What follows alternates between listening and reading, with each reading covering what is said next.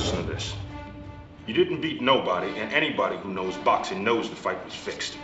Why can't you ignore it? I was wondering if you wouldn't mind marrying me very much. I do. Thanks. Can I be honest? No one's going to offer you an office job. There's too much competition. Why don't you fight? I've read somewhere you're a very good fighter. Was you ever punched in the face 500 times a night? It stings after a while, you know. Why go after Balboa? Because there's still a lot of people out there that think he won. I want something done publicly to bring this man out. You realize that you're setting yourself up as the bad guy. Look, man, whatever gets him in the ring. The man's running, the man's hiding, the man doesn't want to face me. What are you gonna do? I don't know, I was thinking about fighting. I want all of Philadelphia, I want all of America, I want the whole world to see me destroy this man after 2 short rounds. Rocky, please. You don't have to prove anything. Adrian's all I know. Let's take a break, okay? Come November, you're mine. I never asked you to stop being a woman, you know. Please, don't ask me to stop being a man. Now he's all finished. Forget this bum. Man, I won, but I didn't beat him. You go back to being a two-bit nothing, but don't you ever come back here again, because I'm too old to waste my time trying to train a no-good loser like you. Don't worry about nothing. You just sleep as long as you want, okay? And I'm gonna be here when you wake up. Don't lay down in front of him like this.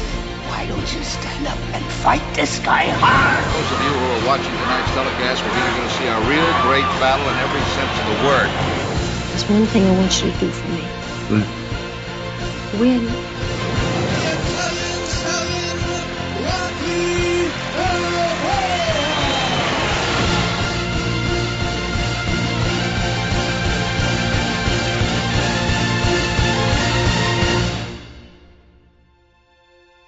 Hello everybody and welcome to Is It Yours, the movie review program. I'm Paul Spataro and I was looking to review this movie and I called up my friend Chris Tyler, the hair metal hero, and I said, I was wondering if you wouldn't mind podcasting with me too much. And yes.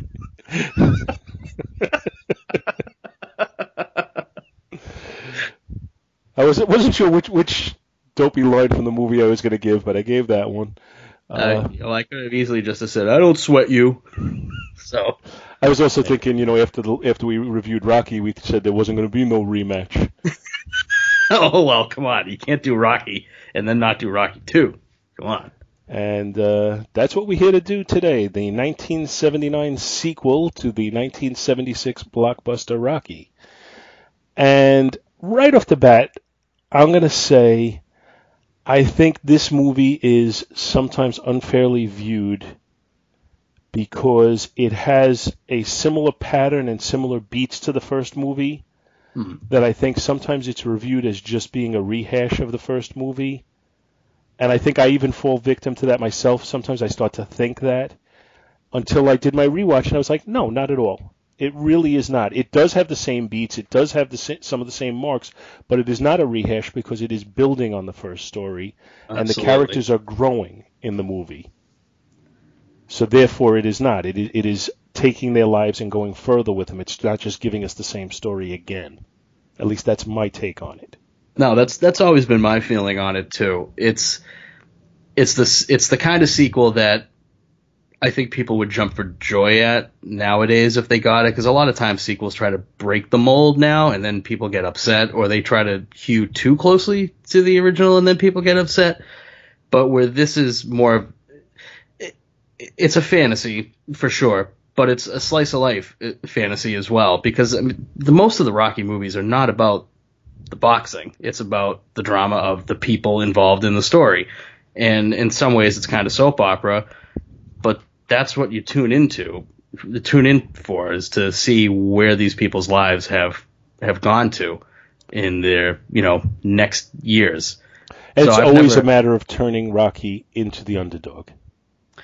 Yeah, but that's the franchise formula with it, and it worked. So, we got 6, 7, 8 movies now, however many there is. So Sly was onto something. Yeah, so following the success of Rocky, they were pretty high on making a sequel. And John Avildsen was not available for this. He was making Saturday Night Fever. There you go. So he wasn't available to do this, and Stallone started to lobby heavily to get the job of director on it. And apparently the producers were actually, on his side in this one. And they had to get, I guess, whatever powers that be to consent to it, but they did eventually get agreement to let him direct it. And the thought process was, and I think it was a wise thought process, was that he was so integral in the story to begin with that no director coming on the scene new was going to have quite the understanding of how to put this thing together as well as he did.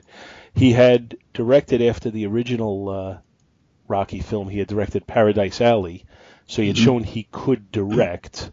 Now, on the other hand, that was not a success. It was not a hit. So there had to be some apprehension about that. But he did show, that he could handle himself behind a camera, which, I guess is the first important step. But yeah, I mean, if you have the writer, director, and the main star is the same person, yeah, it's a little auteurish, but it was still the 70s, so the auteur filmmaking was still going pretty strong. And I mean, and then you don't have to pay him to do, you pay him one salary for everything, so it's probably a economical business decision there as well. I would also think that he would take a lower director salary just because he's trying to get his foot in the door at that point. More than likely. I mean, because he directed 2, 3, 4, Rocky Balboa, so it's his baby, Yeah, I mean, that's his kind of his love letter to himself a little bit, but also to the fans of the franchise. That's how he made himself, is with this character, and he's never really been able to let it go. And I'm thankful for that. I mean, I'm sure some people are like, oh, whatever, but well, we do have Creed 2 coming out soon, so the character is still going to be around for us a little while longer. Good. I think that's coming out in the fall. Year. Yep. Looking forward to it. Yeah, that was a surprisingly good. I don't want to call it a sequel. It was more of a spin-off. Yeah. But very, very entertaining, the first Creed movie, so I'm hopeful for more of the same on the second. But we're not here to talk about that one. We're here for Rocky 2. Eventually, I suspect that we will get to the other Rockies and see where they fall on the scale. But let me give the plot to Rocky 2 for anybody who is not aware of it, which I doubt there's too many people. It's only 40 years old. Yeah. On New Year's Day in 1976, Apollo Creed has defended his heavyweight title in a split decision. He and Rocky are taken to the same hospital. Apollo challenges Rocky to a rematch, but Rocky declines and retires from professional boxing. His girlfriend Adrian supports his choice, and so do his doctors, who reveal that he will require surgery for a detached retina, a condition that could lead to permanent blindness. In a private moment, Rocky goes to see a recuperating Apollo and wants a truthful response if Apollo gave his all in the fight, to which Creed agrees. After Rocky is released from the hospital, he enjoys the benefit of his life's changes. Rocky's new fame attracts an agent who sees Rocky as a potential endorsement and sponsorship goldmine, and his sudden wealth encourages him to propose to Adrian. She happily accepts, and they marry in a small ceremony. Soon after, Adrian reveals that she is pregnant. Meanwhile, fueled by hate mail, Apollo becomes obsessed with the idea that a rematch is the only way to prove that Rocky's performance was simply a fluke. Determined to rectify his boxing career's only blemish, Apollo ignores all pleas by his friends and family to forget the fight and move on to other potential opponents, and instead demands his team do whatever necessary to goad Rocky out of his hiatus and to have a rematch with him. Rocky at first seems unaffected by Apollo's smear campaign, but his inexperience with money causes him to run into financial problems. After several unsuccessful attempts to find employment, Rocky visits Mickey Goldmill, his trainer and manager, at his gym to talk about possibly returning to boxing. At first, Mickey declines, concerned about Rocky's health, but he soon accepts after Apollo publicly insults Rocky. Adrian confronts Rocky about the danger of him returning to boxing and reminds him of the risk to his eyesight. Rocky argues that he knows nothing else, so this is the only way he can provide. Adrian, furious at Rocky for breaking his promise, refuses to support him. Rocky and Mickey begin training, but Rocky's mind is not fully set due to Adrian's disapproval. Adrian's brother Paulie confronts his sister about not supporting her husband, but she faints during the confrontation and is rushed to the hospital where she goes into labor. Despite being premature, the baby is healthy, but Adrian falls into a coma. Rocky blames himself for what happened, refusing to leave Adrian's bedside until she wakes up, and will not go to see his new baby until they can see it together. When Adrian comes out of her coma, she finds Rocky by her bedside, and the couple are shown their new baby, a boy, which they name Rocky Jr. Adrian gives her blessing to the rematch, and Rocky quickly gets into shape for the match. When he makes the same training run that he did before, ending at the stairway by the Philadelphia Museum of Art, he is now followed by a crowd of hundreds of children, some of whom followed him with his consent near the start of the run. The night of the match arrives, and Apollo has made a public goal of beating Rocky in no more than 2 rounds to prove the first match, going a full 15 rounds, was a fluke. The match is not nearly as close this time, as Rocky, fighting right-handed to protect his eye instead of his natural southpaw, is knocked down twice by Creed and outclassed for much of the match. By the 15th round, Creed is well ahead on points and only needs to stay away from Balboa to win the fight by decision. Creed, not wanting the fight to end like it did the first time, ignores his trainer's pleas and decides to carry on alone in the final round. Rocky switches back to his natural stance, and in dramatic fashion, both men, exhausted, trade punches until they knock each other down. If neither got up, it would be a draw, with Creed retaining the title. Rocky gets back up at the count of 9, while Apollo collapses from fatigue, giving Rocky the win by knockout, and making him the new world champion. Rocky then gives an impassioned speech to the crowd and holds the belt over his head with a message for his wife who's watching the fight on TV. "Yo, Adrian, I did it." And that's the end of Rocky 2. So we do have some of the same beats. Yeah. And it's... Let me ask you, I'm guessing you did not see this in the movie theater? This came out the same year I was born. And you didn't go to the movies to see it? I wish. I don't know. Maybe my birth mother was pregnant with me when she went to go see it. Who the hell knows? Now, so. I did not see this in its initial release, but I did see it later that year. Okay. In a double feature with Rocky. Oh, that sounds awesome. It was. and it really played well together. You know, again, some of the similar beats, but it didn't feel even then like, oh, I'm just watching more of the same. It felt like I had already seen Rocky in the movies in its initial release, and now I'm seeing it again in the movies 3 years later. And it felt like seeing Rocky again was almost a primer to seeing Rocky 2. I think much the way like people will go to these marathons where they see all the Marvel movies up to now, and then they go see the new release. Yeah, I wish I could do something like that, but that ain't gonna happen. That's too much. But well, let's talk a little bit about the story. And I think the true difference in this is that the characters are developing. We're getting more dimension to them, and not only we're getting more dimension, we're getting story arcs for them. Mm-hmm. Certainly for Rocky and Adrian. You know, the other supporting characters not so much. A little bit of Apollo as well, I guess. Yeah. So we start off with him in the hospital, and I thought I remember seeing it at the time and thinking that's interesting that like they both go to the hospital afterwards. Well, that had never occurred to me. Well, after the beating they both took. Yeah, no, it's absolutely logical, but it had never occurred to me when I saw the first movie that they're beat up so badly that they're going to have to go to the hospital. Yeah, it makes total sense when you think about it. It does, but that first movie leaves you on such a high that if that was the end of it, then you'd be perfectly fine with that. But it is the logical next step for both of these guys. I mean, they both consider themselves warriors, so that the interaction that they have it seems really just authentic and genuine, and it's telling about the kind of personality that Rocky has, where he knows that he went the distance, but he wants to hear from his opponent. Did I get the best from you? Did I actually do what I thought I did? And it's a not superhuman, but a very human thing to kind of think about, that you know, when you're doing anything in life like that, you want to know that you did your best. And it shows you know, Rocky expressed some doubts in the first movie beforehand, saying, you know, I this guy's the best. I can't stay with him the whole time. You know, who am I to do this? And then he went to Father Carmine. I hope he doesn't beat me too bad. You know, that whole thing. Yeah. So now, of course, he's going to have some doubts at this point. You know, because it's his personality. He's not the supremely confident, cocky guy. He's the, you know, the guy who just does his best all the time, and that's all he can do. And he's questioning, was my best really that good? Or, you know, was it just you had a bad night kind of thing, you know? And I think, you know, it's great to see Apollo because you get to see his human side, his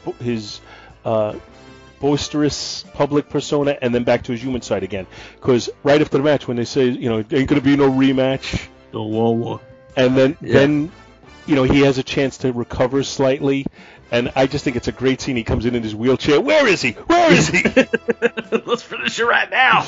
But then he's, you know, he's laying in bed, and Rocky comes in, you know, and he's honest with him. Yeah, he did give it his best.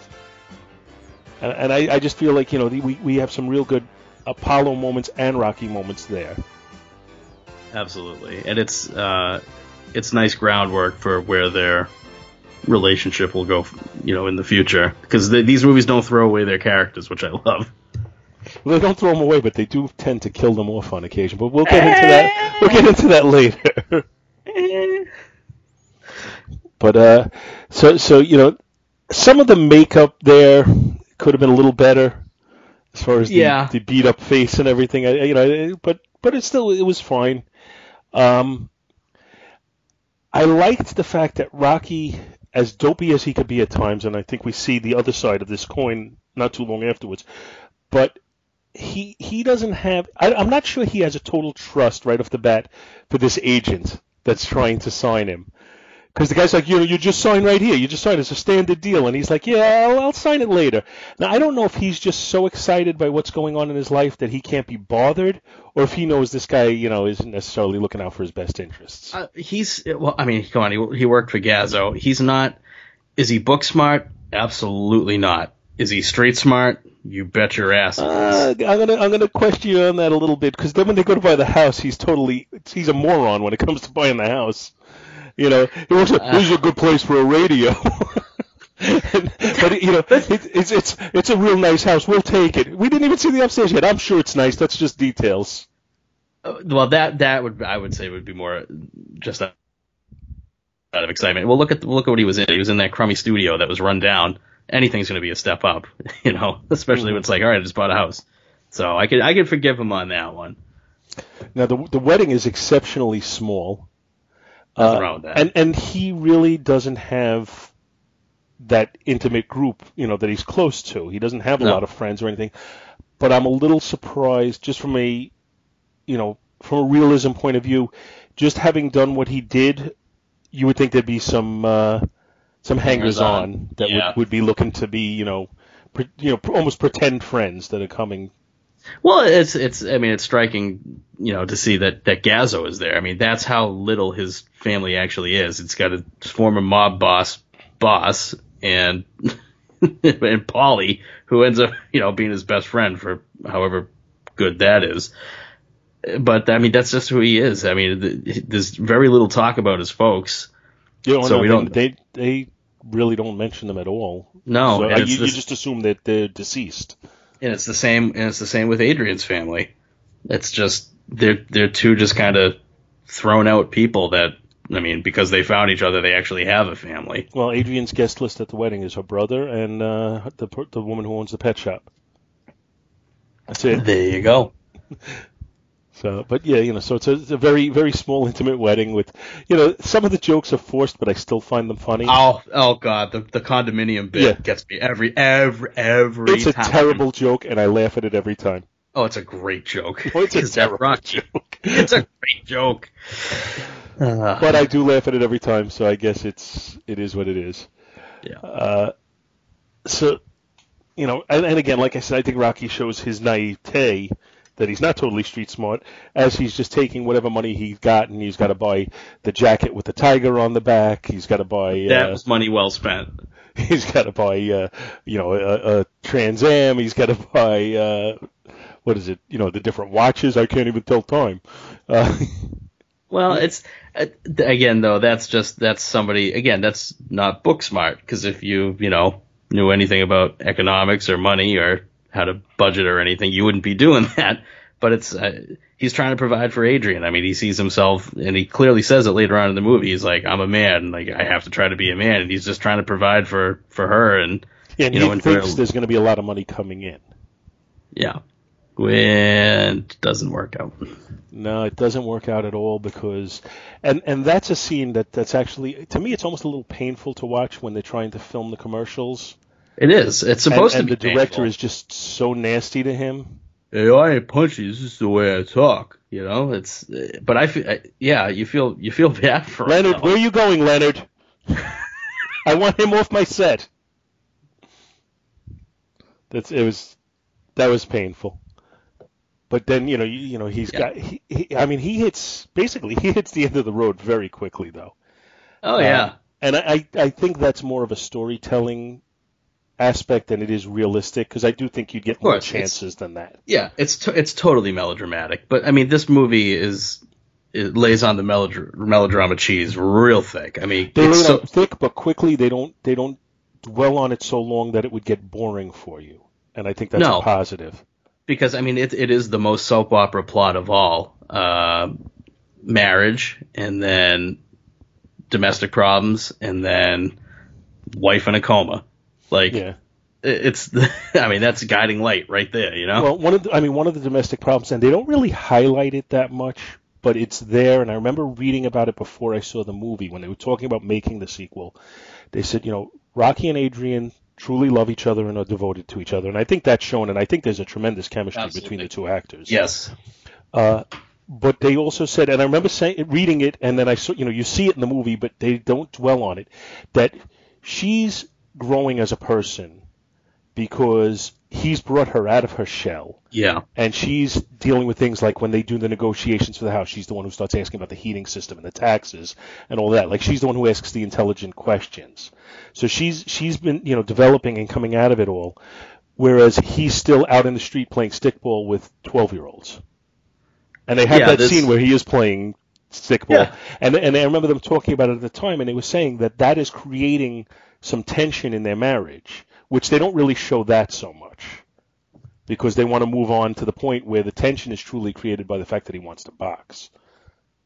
Yeah, but I got to be honest, I don't want to see that movie either. I suspect that there was some stuff on the editing room floor, though, that was filmed that we never saw, of a little bit more of marital problems. I don't know that for a fact. That's just a speculation on my part, because when I remember reading that and seeing they didn't show it or focus on it as much as they talked about it beforehand. Yeah, that's true. And I mean, if I ever get the chance to meet Sly, then I'll ask him. So we get to the point where I guess we have a really nice transition too, because you see Rocky and Adrian's house, which is a huge step up from where they lived. Mm-hmm.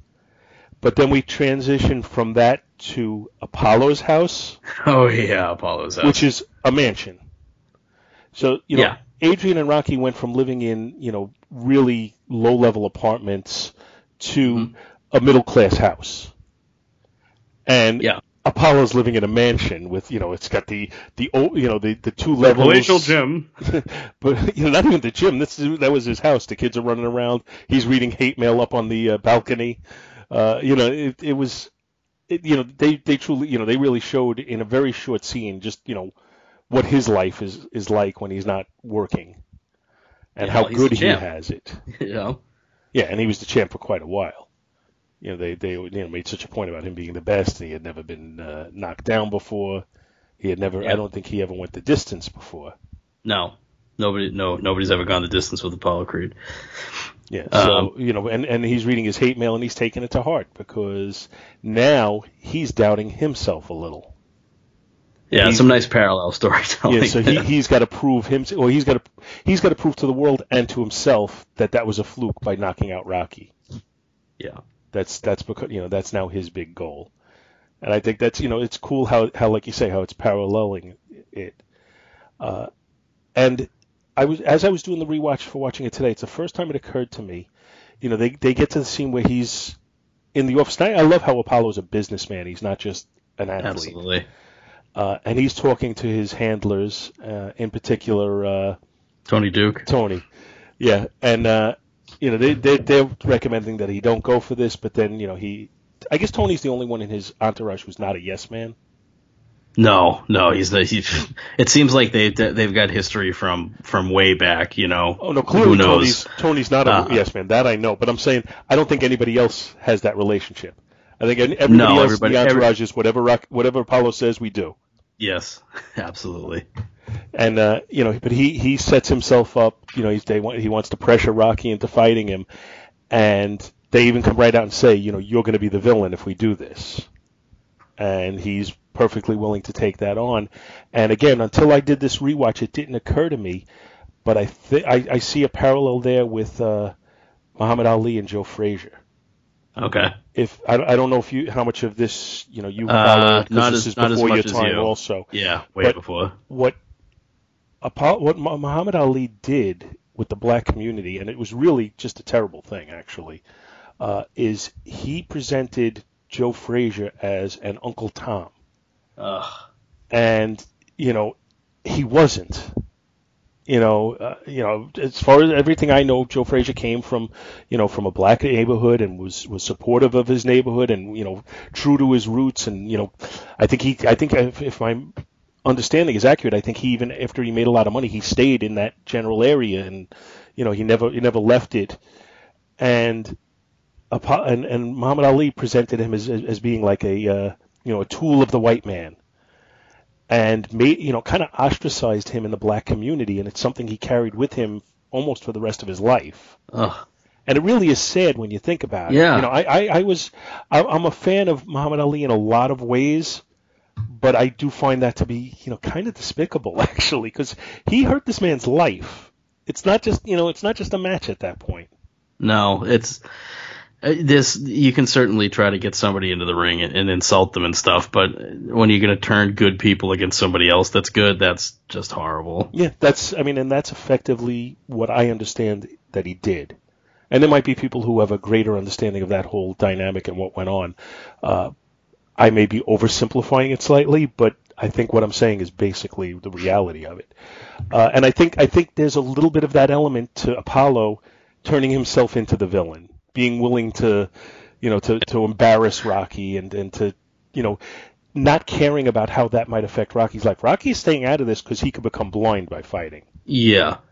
I mean, it's clear that he doesn't want to retire, but what do you do? I mean, the next punch you take can leave you disabled in some way. Like, you just can't do that. Yeah. The reality is Apollo should be saying, hey, Rocky, meet me for lunch. Let's sit down and talk and we'll see if we can, I'll see if I can convince you to fight me. And then Rocky should be saying, I can't because I got this detached retina, I could go blind. And at that point, Apollo should respect his decision and leave him alone. Yeah. We should never get to this smear campaign. I know, but then we'd never have a movie. And I understand that, but I'm not saying it from the point of view of this is how the movie should have been written.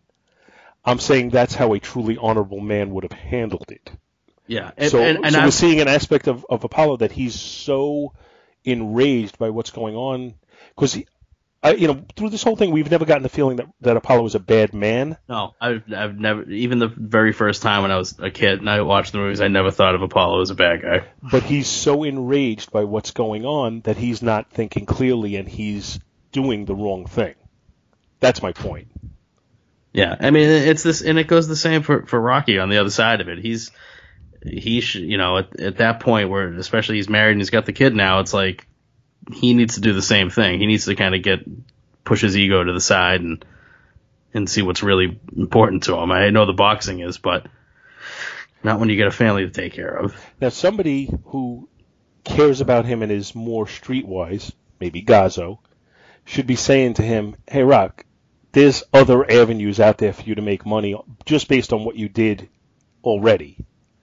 You don't have to go into the ring. We can do this. We can do that. You know, and like I said, they kind of went by that really quickly because they're trying. The pacing of the story is actually very fast. Yeah.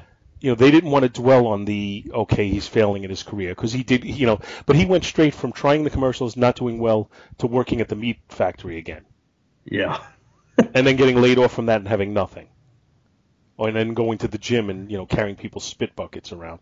You know, there had to be a middle ground somewhere that they never explored. And again, I don't know that it would have made a better movie. No, but I mean, dragged it on, and it would have been a little bit too much pathos for us. But yeah, and again, that's one of the things with Rocky, though. Rocky, you know, he pushed himself in the boxing ring, but I don't know if he's at a point yet where he'd be willing to push himself into avenues that he's completely uncomfortable with. But you also got to keep in mind, and again, I'm just talking about this spitballing ideas. Again, not necessarily making it a better movie. Just talking about if this was real life. Yes, in real life. Rocky can't do commercials because he can't read off the cue card and he can't memorize them and whatever, and he can't act. But why, you know, in that era, we're talking about in the late 1970s, it's not now where print is dead. He could have been doing newspaper ads for sporting equipment. He could have been doing, he could have even doing ads for things like, you know, watches and GQ type things. You know, he may not be the smartest guy, but he was, you know, a well-developed, good-looking guy.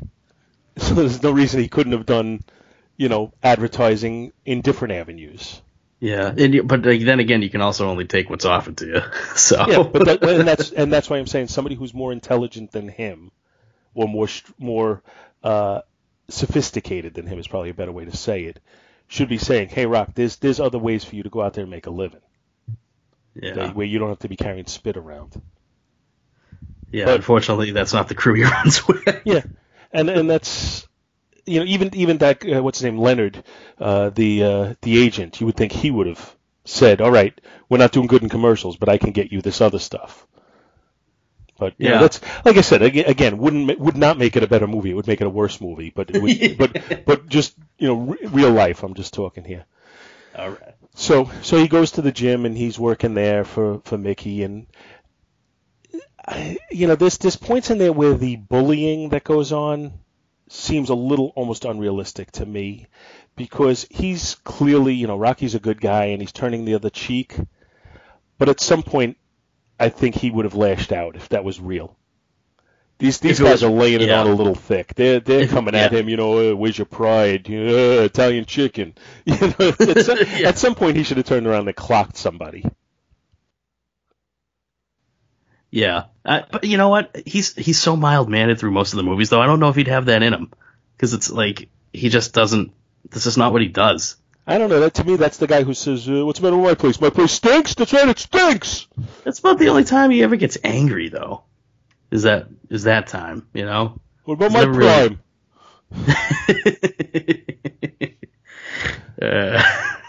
Yeah. Best scene in the movie. But you know, what they're doing there, or what Sylvester Stallone is doing there, is he wants the audience to be saying, "Come on, Rocky, you got to do something about this." And which is why he's brilliant. Is what we're doing. Yeah. Again, that's that. You know, I'm not criticizing it that it makes it a lesser movie, because it doesn't. It makes what he did makes it a better movie. Yeah. I'm criticizing. I'm just saying it stretches reality a little bit. That's all I'm saying. It's certainly, well, everything about the Rocky movie stretches reality.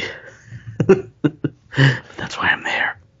So, you know, then Adrian has the baby, and then we, you know, that's probably the scene. You know, I talked about the pacing and things are moving along quick. After the baby is born is probably the slowest scene. I think it doesn't, the pacing doesn't do itself a favor during that, whatever it is, 10 minutes or so.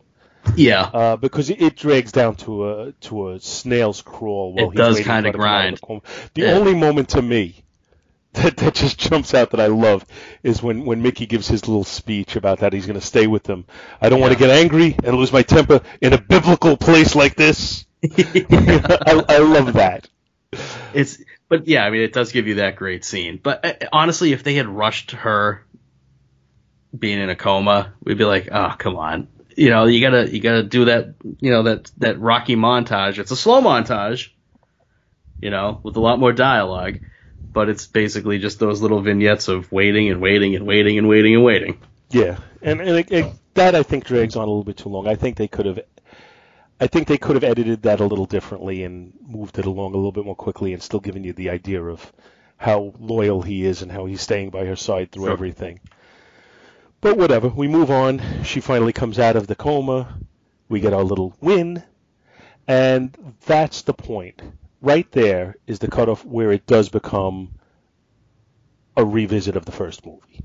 Yeah, but you've been waiting the whole Act time. 3. Yeah, what he does is he brings us through Act 1 and Act 2 to it's all, we got all new stuff in there in Act 1 and Act 2. Act 3 is, okay, you've been waiting to get back to it, now we're going to take you back again. And it's so sweet when it happens. Yeah. Because that Bill Conti score kicks in, and you get the training montages again, and now Rocky's a household name now, so everybody's just rooting for him and running with him, and it's just, I think that scene, to revisit the scene on the steps with whatever I think they said 800 extras. That's crazy. I think that was brilliant. Oh yeah, it totally was. Because and again, it's just, that's visual storytelling for how his life has changed too. He was just the one guy, the down on his luck bum with nobody, and he's just running, and he's running up the stairs by himself and no one's there, and now everybody knows Rocky, everybody loves Rocky, and everybody who saw the first movie wishes they were there running with him, and now they are. Yeah. I think it's brilliant that they did that, and they managed to do the same scene, repeat the same beat, but give it just enough change so that you're watching it and you're pumping your fist again. Oh yeah, when he starts running and breaking away from the pack of kids, it's just like, I'm ready. I even liked in the background you hear that one kid going, go, go, go! Yeah. This is perfect. That's perfect. So, once again, Sylvester Stallone and Bill Conti managed to give me goosebumps. Yeah. It's just great. And then we get to, what's interesting? I read in the trivia, Adrian was supposed to be at the fight. The reason she isn't at the fight is because she was filming another movie and they were getting in the way of each other, a movie called Old Boyfriends. So Sylvester Stallone decided, okay, we can do this now, so that she had to stay home because of the baby. Yeah, and that makes total sense. And what they did was they filmed those scenes of her at home, like later after they had wrapped up everything else. Nice. So that's just an interesting touch. But I think it also is, I think it played well, and I'm jumping ahead now to the end, but when it cuts back and forth between him in the ring and her at home watching and her reaction to it, I think that's all it's almost like a lucky accident. Which I think a lot of the best moments in a lot of movies are that. They were forced to improvise because of circumstances. Kind of, always makes us think of Bruce the Shark. But, I think it made for a better scene. It made for a more compelling drama for that moment to have her watching it at home. Yeah, plus he's by himself this time. It's just him and Mickey. Granted, she wasn't at the fight in the first one either, but she's there at the end of it. Well, she was in the dressing room when the fight was going on, or the locker room. Yeah, she wasn't watching. Now she is watching. So it's different. She's watching, and he knows what he's fighting for and what he has to get back home to. Yeah, and so we get into the match, and part of the storyline that we haven't touched on is the fact that he, in Mickey's training, learned how to fight right-handed to protect his eye. Yep. Which was also a kind of a circumstantial story point, because that happened because Sylvester Stallone ripped a bicep or a tricep in training. Oof. And while it was healing, was unable to film the scenes that way, so they added that to the story. Yeah, but man, what an impact that makes. That's just, I would have thought that was totally planned. know. Yeah, I think it's it definitely adds to the drama. And as you're watching it, at least for me, as I was watching it, I'm thinking, well, that didn't work. He's losing. You know, what's the point of changing the style if you're going to lose? Yeah, it's you certainly could have written this movie very differently and just had him getting beaten to a pulp in 15 rounds again. But the fight scenes, while as unrealistic as the first movie, are equally compelling. Yeah, they're shot a little bit better. There's less air for most of those staged punches in this one, and they actually filled the spectrum, which is unlike that was one of the things that surprised me was the movie opens up with the end of the first movie, and they didn't excise the scenes when you can see that the spectrum's empty. What are you gonna do? Economy of storytelling. I would have thought that they would, just kind of edit it so you don't see those anymore. But whatever. The first movie was such a phenomenon; they didn't need to. They're like, we're gonna get people amped up again and go. Mm-hmm. And that's exactly what they did. So, the scenes kind of mirror each other, but the difference is Apollo's winning, but his ego won't let him win. It has to be a decisive knockout for him to be happy, and ultimately his ego is his undoing. I get that though. I totally understand why because you could have taken the easy way out, and then everybody would said, yeah, whatever, again, and you'd be dealing with the same thing. So I can understand him wanting to put Rocky on the mat for 10 seconds. Well, also he put it on the line himself. He kept saying he's not going to last 2 rounds with me. Now we're in round 15. Yes, I can win, but everybody's going to say, you said you were going to knock him out in 2 and you got a decision. Yeah. His only chance to try and save face on that is to knock him out, because otherwise people are going to look for the third match. Absolutely. If he doesn't knock Rocky out, people are looking for a third match. And then you probably wouldn't get Rocky back in the ring again anyway, if that happened. Mm-hmm. So yeah. So ultimately, it's a little corny. Yeah, it the is. way it ends, but it's okay because again, it gets my goosebumps going, and I think we have to give a lot of the praise to Bill Conti for that. Oh yeah, Bill Conti, and I don't know who did the editing, but the editing in this one is great too. Mm-hmm. It just pulls that. When you get the few times that this goes to slow-mo in this movie, it's for the correct dramatic effect. It's just building up that tension of they've both hit the mat, the ref started the 10 count. Are they gonna get up, or is one of them gonna get up? What's gonna happen? And it's just that 1 second. That when you're watching a movie, I want that drama. I want that pull the whole time. Twist the knife until you get to that movie style. It's just at the last possible second that your hero shines through. Mm-hmm. And we get a win from Rocky, and again the impassioned speech afterwards, and then roll credits with Rocky hugging Mickey this time around. Yeah. That again, going out. You got to go out on that high note, man. Well, I don't think they had a choice. They could not have him lose again. I think even going into the movie at whatever I was at the time, 1979, so I would have been 16. I knew he had to win. I knew he had to win. Yeah, I think everybody did, but there was no suspense to that. The question was, how is he going to win?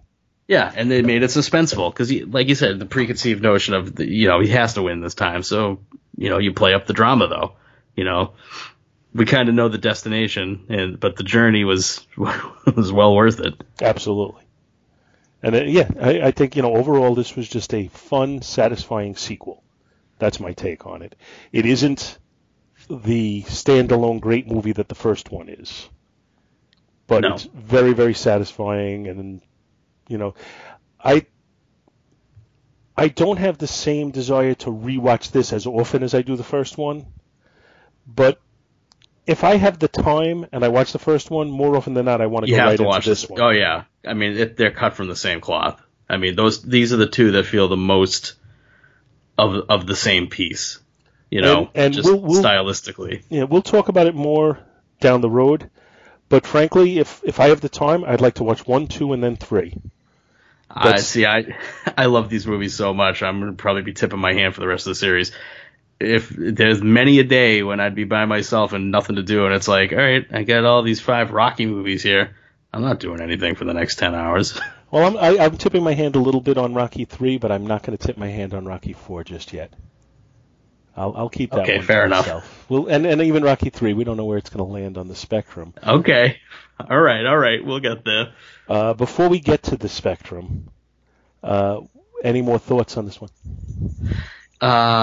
Man, more great acapella from Frank Stallone. You know?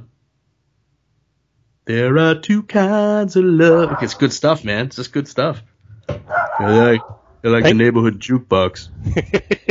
It's interesting how he gets his brother involved in this, but you know, I don't see street gangs like that. Hanging around the burning trash cans singing a cappella. I don't see that. Then again, we weren't in our 30s in Philly, you know, at that time, so who knows? True. Well, I don't find too many street gangs in their 30s hanging out in the streets, period. Well, they're not singing anyway. Yeah, exactly. But anyway, I kind of like the way he fits into it, and you know, he's, you know, what are you doing? I just kind of got married. I think, you know, the soundtrack here, it's you know, it's mostly the same beats from Bill Conti, but the beats are so good that who cares? Yeah. It's a, you know, it gets you really excited and gets your blood pumping, and I think it's a terrific score throughout. And just overall, this movie was a pretty big hit. I don't know what the budget was. I don't assume it was. It couldn't have been too much. Yeah, I don't think it was that high. The worldwide take on it was over $200 million, which it's in 1979 is a huge take. Yeah. Yeah. So this was a big hit, obviously paving the way that we were going to get Rocky 3 at some point. Mm-hmm. But where does it fall on the Jaws scale? Once again, for everybody listening, Jaws is a classic, all-time classic, great movie, very few flaws, if any. Jaws 2, solid movie, very entertaining, worthy of rewatches. Jaws 3, entertaining movie, but nothing special. Jaws 4, a bad movie. Chris, where do you fall? Well, all right, so this is actually tough because I love this whole series so much that I want to say Jaws for this, but I can't say Jaws 2 either. Like, it's dead square in the middle between Jaws and Jaws 2. It's like a Jaws 2.5, which I guess is closer to Jaws 3. So we won't say that. It's either an A- or a B+ for me. And I get that your mileage will vary with the Rocky movies, but for me, it's right on that line. If you're gonna hold my feet to the fire, I gotta say Jaws. Okay, I'm going to give it a dead center Jaws 2.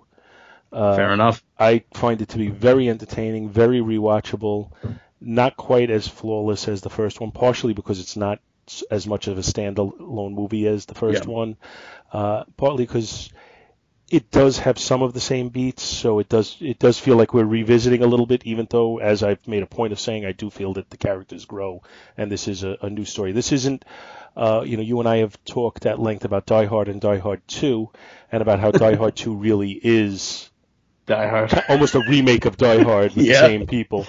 But we were okay. We were okay with that. But this is not that. Even though there's got to be this almost gut feeling that it is, it really isn't when you think about it. Fair enough. At least that's my take on it. No, I get it. Like it's you know, if my feet weren't being held to the fire, then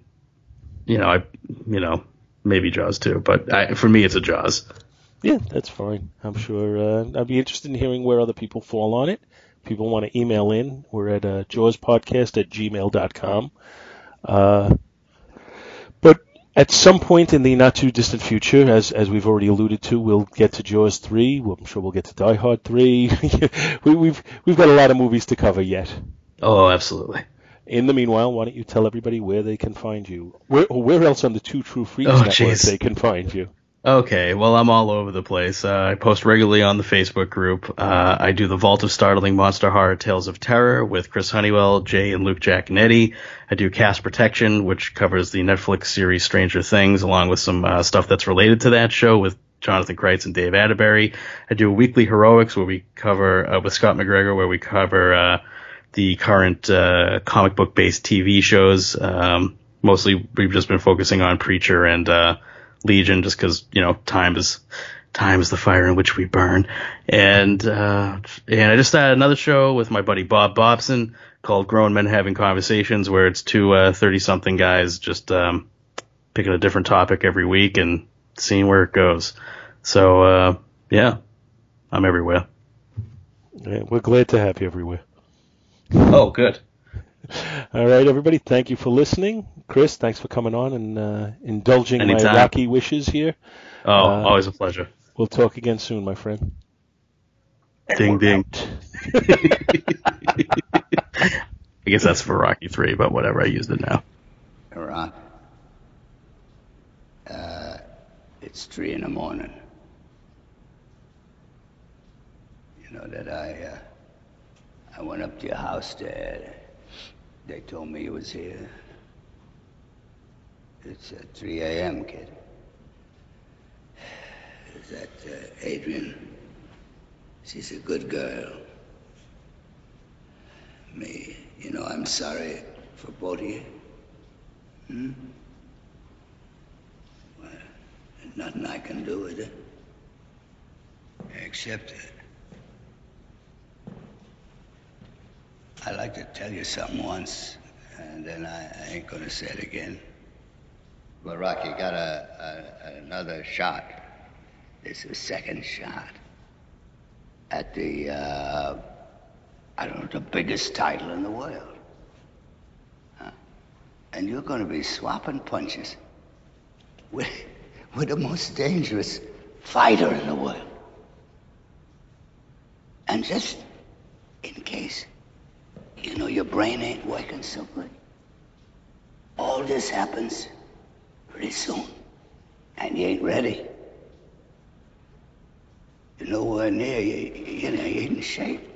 So I say, for God's sake, why don't you stand up and fight this guy hard, like you done before? That was beautiful. But don't lay down in front of him like this. Like some kind of mongrel or something. Because he's gonna kick your face in pieces. You know that? That's right. This guy just don't want to win, He wants to bury you. He wants to humiliate you. He wants to prove to the whole world that it was nothing but some kind of a freak the first time out. That he said you were a one-time lucky bum. Well, now, I don't want to get mad in a biblical place like this. But I think you're a hell of a lot more than that, kid. A hell of a lot.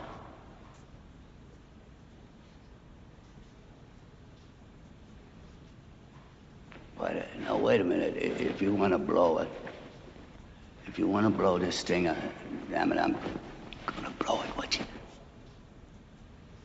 If you want to stay here, I'll stay with you. I'll stay with you. Yeah. I'll stay and pray. I gotta lose.